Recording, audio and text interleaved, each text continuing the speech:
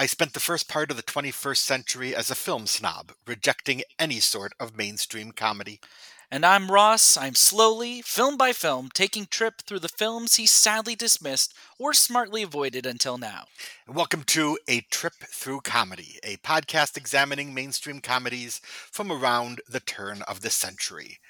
Ross, I was a junior in high school in 1999. To give you some context, I was a theater geek running around telling a bunch of teenagers that they should see The Thin Red Line instead of Saving Private Ryan, who claimed my favorite movie of 1999 was The Red Violin, and laughed my way through a packed screening of The Matrix, considering it a huge letdown from Bound. I had some pretension to me. I think I still do. Anything that my peers in general liked, I immediately dismissed. And so this carried me through a lot of my 20s. So for the first about decade of the 21st century, I purposely avoided almost anything mainstream, especially mainstream comedy.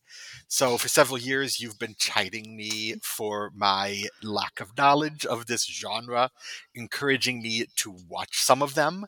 I have watched a few over the last year and found them not as bad as I thought they would, or maybe enjoyable. So every week, we're going to uncover something that maybe I didn't see, maybe I saw and dismissed. But we're looking at the early 21st century here. But you insisted we start in 1999. So why are we starting in 1999? That is a great question, Trip. And by the way, I have now a vivid image of you in 1999 right now. The reason I went with 1999 as a start time is really that it seems to be studio comedies start taking a shift. You have like American Pie comes out, which starts kind of a massive revival for R-rated teen sex comedies again. You kind of are starting to see this push of younger stars, or the beginning of stars that will really dominate that 21st century. You look at someone like Will Ferrell starting to really get bigger roles, or some of like the teen stars that start coming up at that time. And at the same token, you also have a lot of these reliable comedy stars from the 80s and 90s kind of going through in the height or starting to end the height of their real power. You got people like Eddie Murphy, Steve Martin, Billy Crystal, and you also have creators that really pop up in 1999. You get Mike Judge making his first live action movie, Trey Parker and Matt Stone of South Park creators. This just seems like a great kind of time to look at as the gateway to the 21st century. I think that is a great thinking there about it. I don't know if you've made me any more excited about visiting some of these movies, but you definitely have piqued my interest. Maybe. Okay, so I'm a junior in high school. You're quite a bit younger than me. Where were you in '99? What was your experience with the movies we're talking about? Also, yes, I'm a scotch younger. I am at the beginning of 1999 in fifth grade. I'm in elementary school. Actually, I You're may have not actually watching been the in R-rated. You're fourth. not watching the Yeah, R-rated yeah, I'm in comedies. like No. fourth or fifth grade, so I was not allowed to watch a lot of these movies. I was aware of them. I was a kid that was very much into movies, so I knew and was aware of a lot of these films, but I was definitely not allowed to watch any of them by my parents. Many of the films that I was going to see, we will not be covering on this podcast. And so our listeners are aware. Obviously, as Trip said at the top, we're doing looking at studio comedies, and so we had to kind of come up with some criteria for what we wanted to look at. So first and foremost, and this seems obvious, the films had to be a comedy in some way. So we will not be covering deliberately a comedy. Absolutely. So sorry, no Star Wars Episode 1, The Phantom Menace. Second, the film had to play in at least 1,000 screens during its release.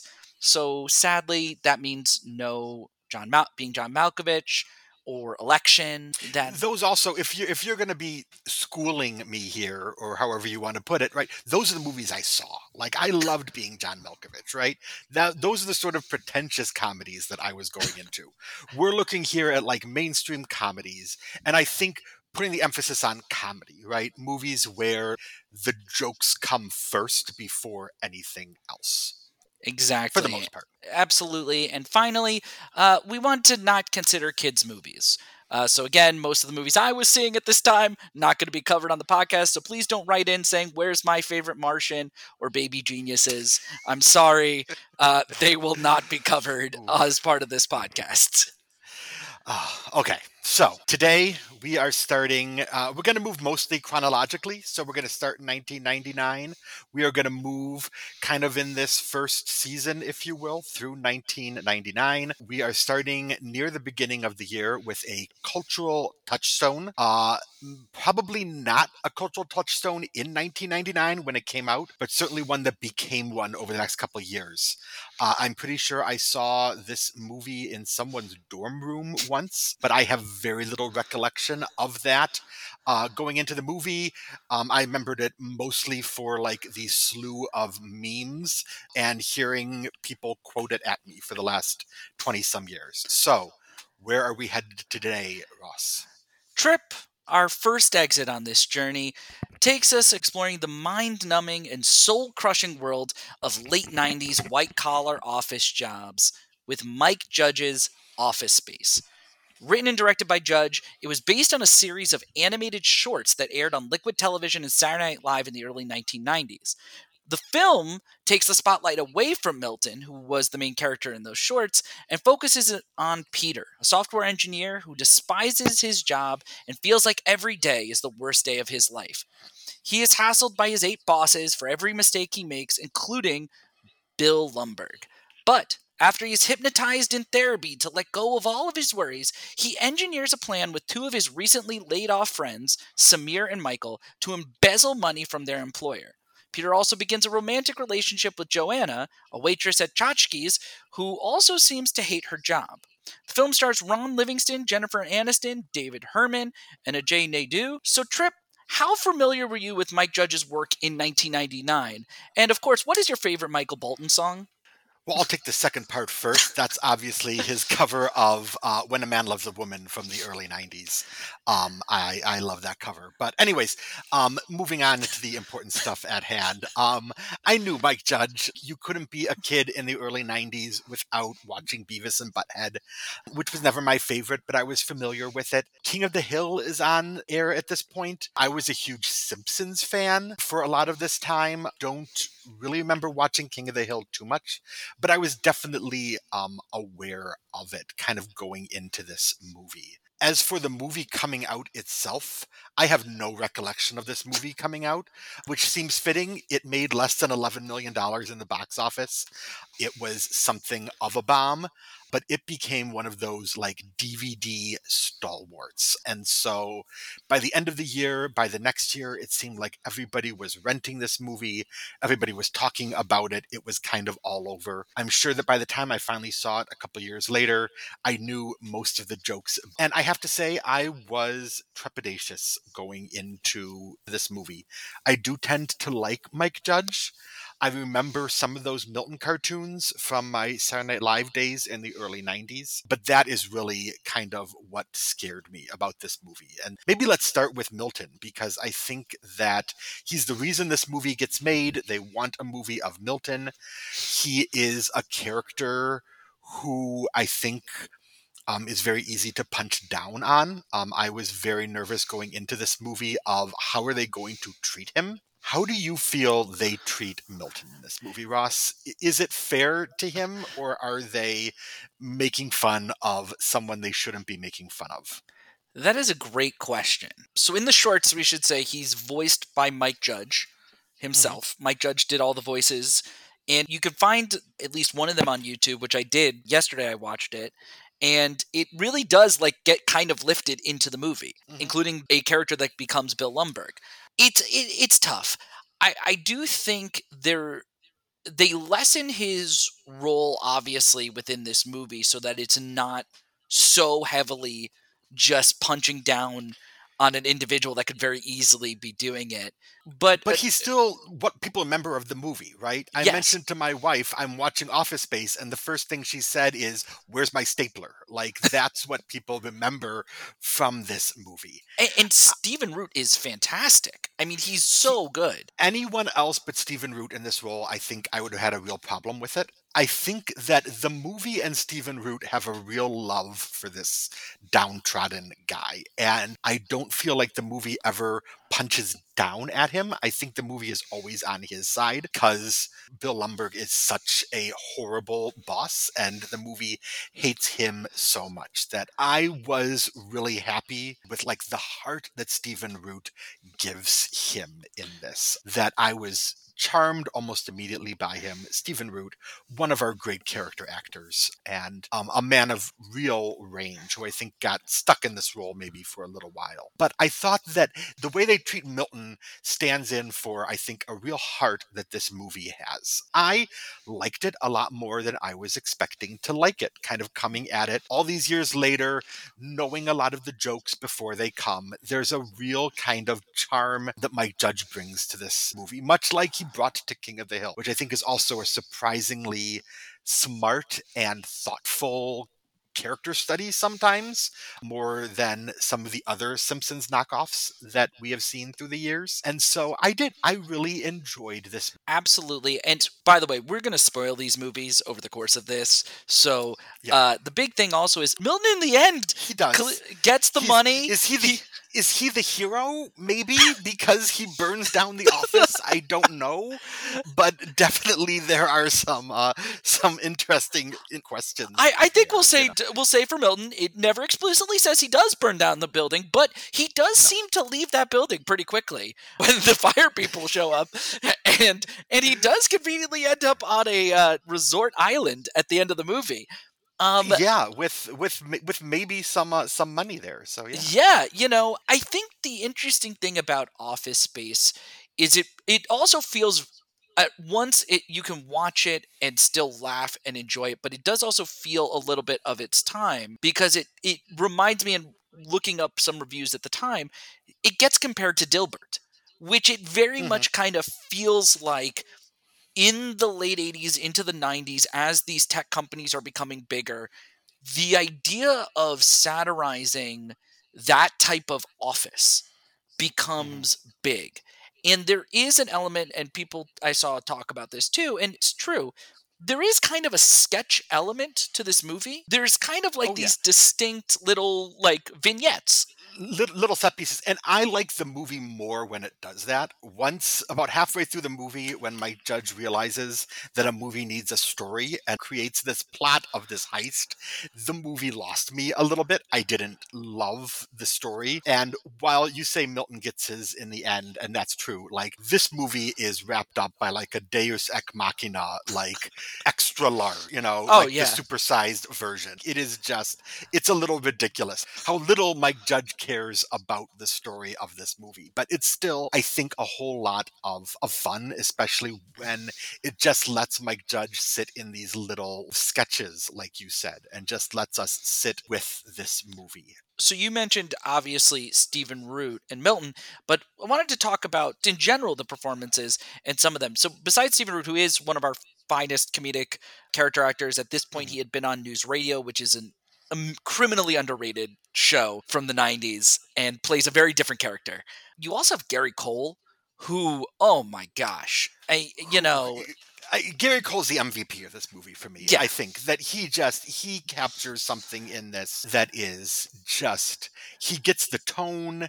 He is not afraid to, there is not a positive aspect to this character at all, and he is willing to go for it, and to me is the highlight of the movie. it's so iconic just the way he talks in this movie, the delivery. He just somehow nails being the smarmy, fake caring. There's just so many times like not listening. Mhm. There's something to that performance that And really works. there is a reason why like that character has stood out so much, right? Why we have 10 million clips of him in that character or spoofs of him, or why everybody repeats those lines, because he stands out, I think. Because I think Ron Livingston is fine in this movie. The movie is much better when it lets the supporting characters around him shine a little more than I really had much patience for him in here. But I don't know, to Ron Livingston's credit, and it is because you have a character that gets hypnotized to essentially be just the blandest, kind of like no worries guy. And so I mean, it's the definition of a straight man. he works for that. He's generic. There's certain scenes in this movie where that works to a T. When he takes out Jennifer Aniston, who plays Joanna, this waitress at Tchotchkes, which if you've never seen this movie, think of like a Chili's or Applebee's, but somehow worse. And I love Chili's, but Jennifer Aniston, he takes her out on a date, and he's just kind of like, to a level where her reactions are perfect because you as the audience are like that too. So you're just gonna stop going to work? Yeah, I don't know. Jennifer Aniston, really good in this movie in kind of a thankless part. And I know that they beefed it up for her when she was cast. It wasn't until after she was cast that they came up with the whole idea of she's not wearing enough pins on her outfit. She sells that too, because there is no reason why she should agree to go out to lunch with him. But somehow Jennifer Aniston makes me believe that. Absolutely. It's Flair. It's Flair Trip. We got to get the right terminology. That's what it is. Flair. It's Flair. Yes. And that is Mike Judge himself, who is the manager. As the boss. Yeah. Yep. And a really funny, I have to call out Todd Jaffe, who plays the other waiter there, who just goes all in on the Flair. I know many people exactly like that, and that one really did stand out to me. This movie has a lot of people that just show up. I mean, Diedrich Bader, who probably at this point is already on Drew Carey's show as, Peter's next door neighbor, who's every time he shows up, I'm happy to see him. You have and the running gag is so funny of him just talking through the wall the whole time. Like they set that up in an annoying way, but then pay it off time and time again. Paul from Cheers, along with John C. McGinley, who play the two Bobs, really funny, I think. Also. Absolutely great. Orlando Jones pops up at one moment. This movie has a lot of people and talented people, and David Herman and Jane Naidoo, who I hope I'm saying everyone's names correctly, who play Michael and Samir, are those roles could very easily be kind of like nothing roles, and both of them bring such personality and flair to them. It is fun. Their interactions are great. They are, and the film is at its best when it lets that ensemble shine. This might be something you're going to hear me talk about a lot over the course of this show, is that I love a good comedic ensemble, and I love a movie that knows how to use that ensemble, and Mike Judge does that in this movie. And he kind of gives everyone their moments. Even, and I don't have her name in front of me right now, but the lady who plays Nina and has the ongoing, hello, this is Nina, please hold. Hello, this is Nina, please hold. Like such a great little gag that captures so much. That is Kinna McEnroe, McInroe. I'll spell it so that people can hopefully find her. She's great. There's so many small jokes to this movie. So I guess we could kind of combine these two. Which is of all those performances that we've listed as these kind of supporting performances, which is the one that you think gets like the best supporting for this movie? Gary Cole's your MVP. But for kind of this category, as we're going to talk about supporting turns, I want to go down the call sheet as much as I can. And to me, the breath of fresh air, right as this movie was starting to lose me, as we're moving into the plot, I didn't really love the story. And in comes Orlando Jones for one scene with this like burst of energy in a part that, and like, I don't really know what we're doing here. And then he turns it and you figure out what the character is. And he's so funny in this movie.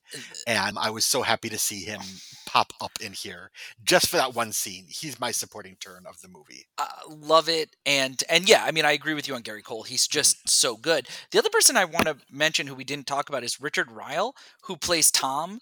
Every He's the guy who gets in the car accident? Yes. Yes. Every Okay. time. I mean, Mhm. it's just from he's the one who knows immediately what's happening. And his interview with the Bobs is one of I think I quote that so many times. I'm a people person. Ah, I'm a people person. listen. So like, what do Yeah. you do? And it's like, I take it. Well, I mean, my secretary writes it down. So, and it's such Ah, a it's such an amazing thing. And the jump to yeah. conclusion board. I mean, he's Ah, he's such a fun character. That's another one that very easily could have been somebody who you punched down on. He isn't. He's very much this idea of like, okay, we're able to kind of give him, even though he gets hit by a car, he gets a 7-figure settlement. He has like this kind of like, and you cast these really good actors in these parts also who are able to kind of bring this life to these characters who could be really harsh stereotypes in other ways. I think the casting of this movie is so smart. absolutely. What's your funniest moment? What is your Um moment, Ross? I think you like this movie even more than I. You've lived with it a lot longer than I have. What is your? Oh man. And I rewatched it again for the first time in a while actually Mhm. yesterday, and there's so many, and there's so many different things, but I think it might be the Bob's interviewing Tom. I think it's all of the Bob interviews are such a great kind of like these little sketches. The Michael Bolton thing where they go like he Oh, it's because we've all been in those situations, oh yeah. right? We've all been in those interviews where it's like, I don't know where we are going right now. It's And I think Mike Judge captures that perfectly. it's so there's so many of those just kind of like what's your favorite Michael Bolton song? I just love the whole catalog. um you know and it is Ah, really really good. I mean, there's so many to name, but I mhm. just think those are perfectly encapsulated little sketches that just work so well. What about you? Oh, definitely. So we haven't brought up the printer scene, which I guess I've seen it parodied so many times, including in a presidential campaign a few years ago. But I guess I had forgotten about it in this movie, or maybe I hadn't seen that part. But like the moment it came up, I was like, oh, this is what I've been living with for the last 20 some years. But I don't want to highlight that. I think that the montage before that, they both use Ghetto Boy songs. There's a montage earlier. It's the Damn It Feels Good to Be a Gangsta montage when Ron Livingston comes in and starts taking apart the office and his revolt. Because this is where the movie surprised me in that it was more than just making fun of an office. That I feel like there is something this movie is saying about white guy masculinity, kind of, and the way that Mike Judge uses this music. People I went to high school with who like trying to be gangstas when they're just awkward white people was really annoying. And I feel like this movie kind of captures that perfectly of this song that should not be playing. And that this revolution that Ron Livingston is leading is the dumbest things in the world. Like, I'm going to, park in someone else's parking spot and take down the banner. And that's my, act of revolt that I think is really, really funny. And that moment just, I found it really funny and also said something that I wasn't expecting the movie to say. So the two things that I always think of, you talked about the printer scene. I was actually going to say the funniest part to me about that is actually right afterwards, where they go back to Ron Livingston's apartment and they're just dancing, like having a party celebration, Yes. and it's like the most awkward dancing that you can Oh, imagine. they're horrible at it. Oh yeah. So, but it's like that encapsulates exactly what you're saying. It's like these are a bunch of kind of nerds, like they're nerdy Oh, guys. they are. Yeah, to the point where they have to look up laundering in the dictionary and Yes. like, what does it mean? Like, Oh oh my yeah. god. It It but to it what hit home a little too much at sometimes as, an awkward white guy myself. yes. So yeah, Um definitely. the Unfunniest moment. Oh. I just want to throw out there the whole psychiatrist scene just did not click for me. And I really love Michael McShane, who plays the psychiatrist in this, but just that whole scene, and with him dying of a heart attack mid hypnosis, I understand you needed to get the plot going. I found it kind of tasteless and just really not amusing at all. There Anything you don't find funny in this movie, or are you just yeah. all over it? There's a hinting of prison rape jokes. Hmm. It's a little kind of like where you're like, that doesn't work. Yeah. Um, and there's a part to this movie that they call itself out on a bit, but not, I think, enough, which is the fact that he gets angry initially at Jennifer Aniston for he believes that she slept with Bill Lumbergh. And Hmm. her response is very valid of like, I'm sorry, who I slept with beforehand doesn't matter. But that definitely felt a little kind of like, And then it turns out to be another Lumberg who used yes, to work there, who no one has ever mentioned in the movie before. Like, no. this is where the whole plot just gets in the way, and I It's really wish he had let it sit there. yeah, that's definitely, I think, that I also, just quickly because I was thinking about this, you talked about kind of the theme that you found very interesting to the movie. I think the ending to me of Office Space, which I appreciated and found very interesting, is that in the end, I think this movie is about doing or finding something that makes you happy. It's Hmm. very easy that a movie like this would have taken him, Peter, and at the end of the movie he would have gotten another middle management white collar job, which probably would have paid decently well or whatever. Hmm. But the fact that he goes to work construction and his friends come by and like, hey, we could get you a job there. And he's like, you know what? I kind of like this. And it's something to the idea of he has finally found something. He's outside. He's happy. Hmm. He seems like such a different person at the end of the movie because he's genuinely doesn't matter, that like I don't feel like I have to feel some sort of success. I kind of like where I am right now. Hollywood movies don't often make the blue collar job seem like the right job. And that's what it does here, right? That it embraces the blue collar and kind of shuts down the white collar. And I think that's a really great message. Absolutely. So Trip, obviously our listeners have heard what we think of this movie, and we'll save our final ratings for the end. But obviously, many people rated this movie at the time or have watched it since. So I'm going to ask you. This is a bit of a guessing game here that we'll try to do Hmm. every episode here. We like to look at two review aggregating places to see if you can guess the score. We're going to look at Rotten Tomatoes and Letterboxd. Rotten Okay. Tomatoes, a standard bearer for a lot of people, and Letterboxd, also a standard bearer, and a website that both of us love very much dearly. Rotten Tomatoes, I know this movie was not really loved when it came out. I'm going to guess, though, that some later reviews maybe pushed it up. So I'm going to say Rotten Tomatoes, it's at a 65. Okay, so you have it at a 65. We should clarify, so if any of you at home want to play the Mhm. home game, we are specifically talking about the critics score for Rotten Yeah. Tomatoes. Trip, you are going to be surprised by this. The Tomato Meter with 102 reviews for Office Space has it at 80%. Oh, wow. That's good. I'm glad to hear that. Certified fresh, And which is Letterboxd, people love this movie, right? So I'm going to guess Letterboxd, we're at like 4.0. close.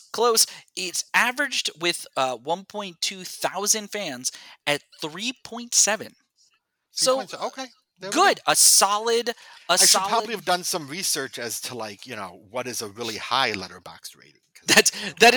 is for Maybe a 4.0 would have made it like the most popular film ever. So I don't know. yeah, suddenly it is as a it's now in the Letterbox 250 as Office Space. Yeah. So a couple quick reviews that I found at the time, just a little quotes here. Owen Gleiberman of Entertainment Weekly, Hmm. and in 1999, I definitely would have known Entertainment Weekly, big thing for me. I read it every week. Yep, cover It to was cover. a great. Uh, he said it's like Dilbert rewritten by Kafka. He did give it a C Okay. though.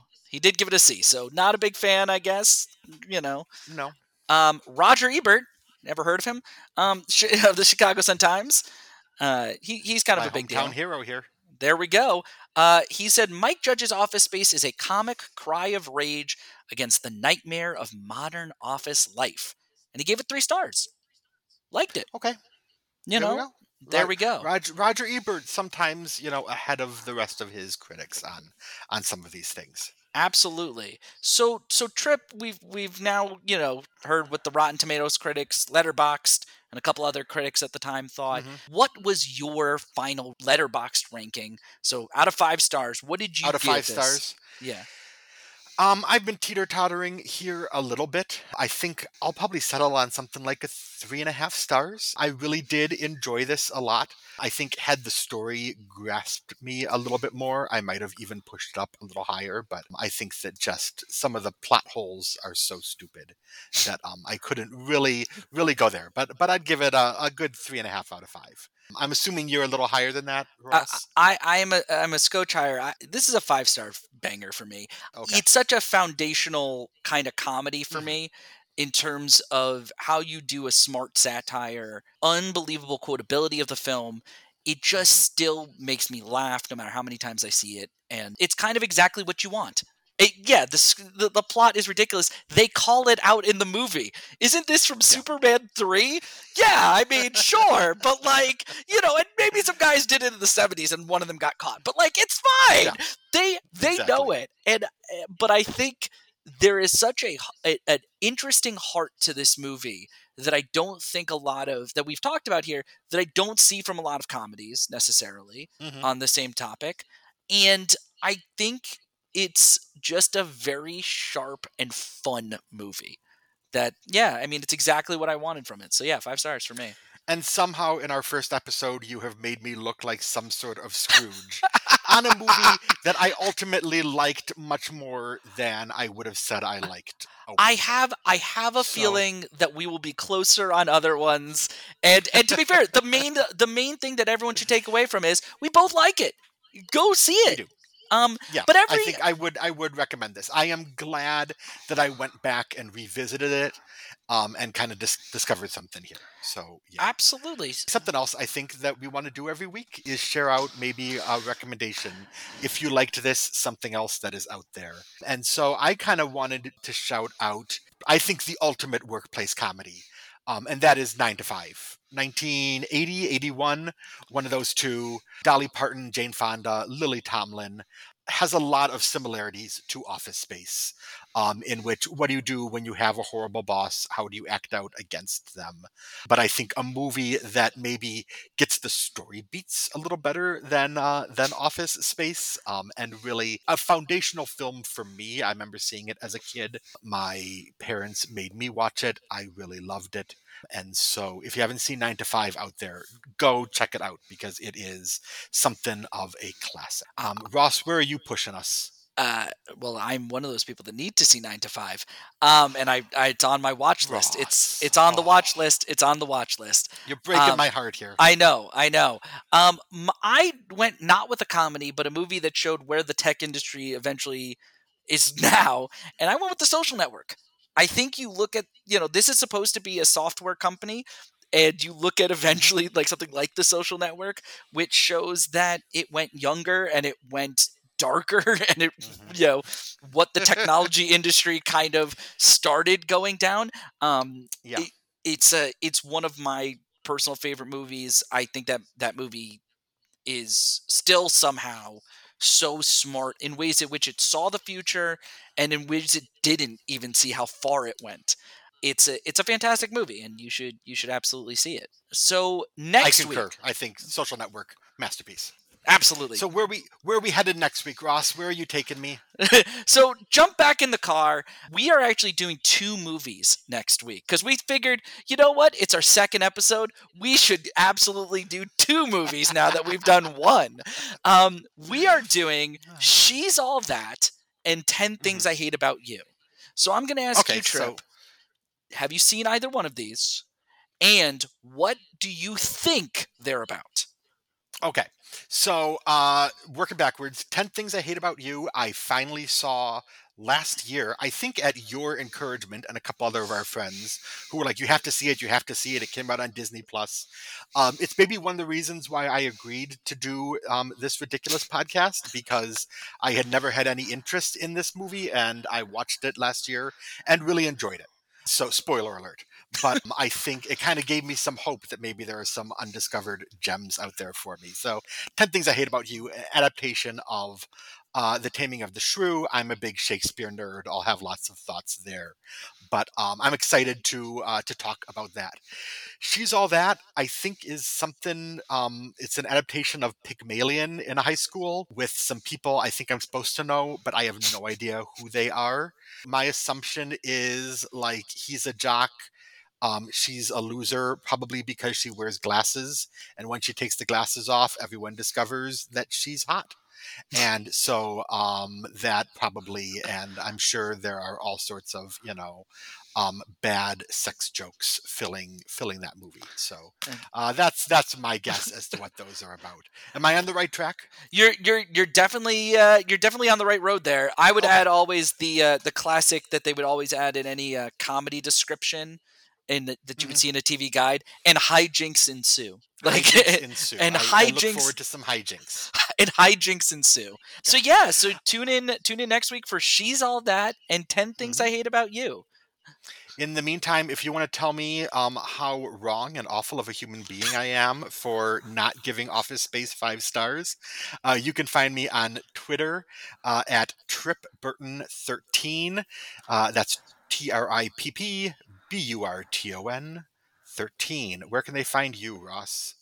You can find me on the Twitters and on Letterboxd at rbratton, RBRATIN. Awesome. And you can find the show.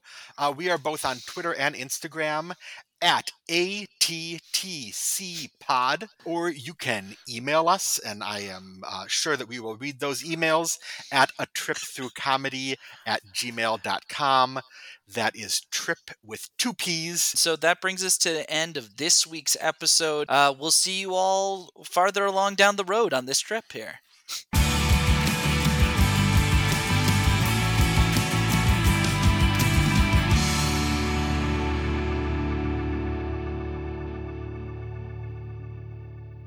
Yeah, I'm going to have to ask you to go ahead and come back another time. I got a meeting with the Bobs in a couple minutes.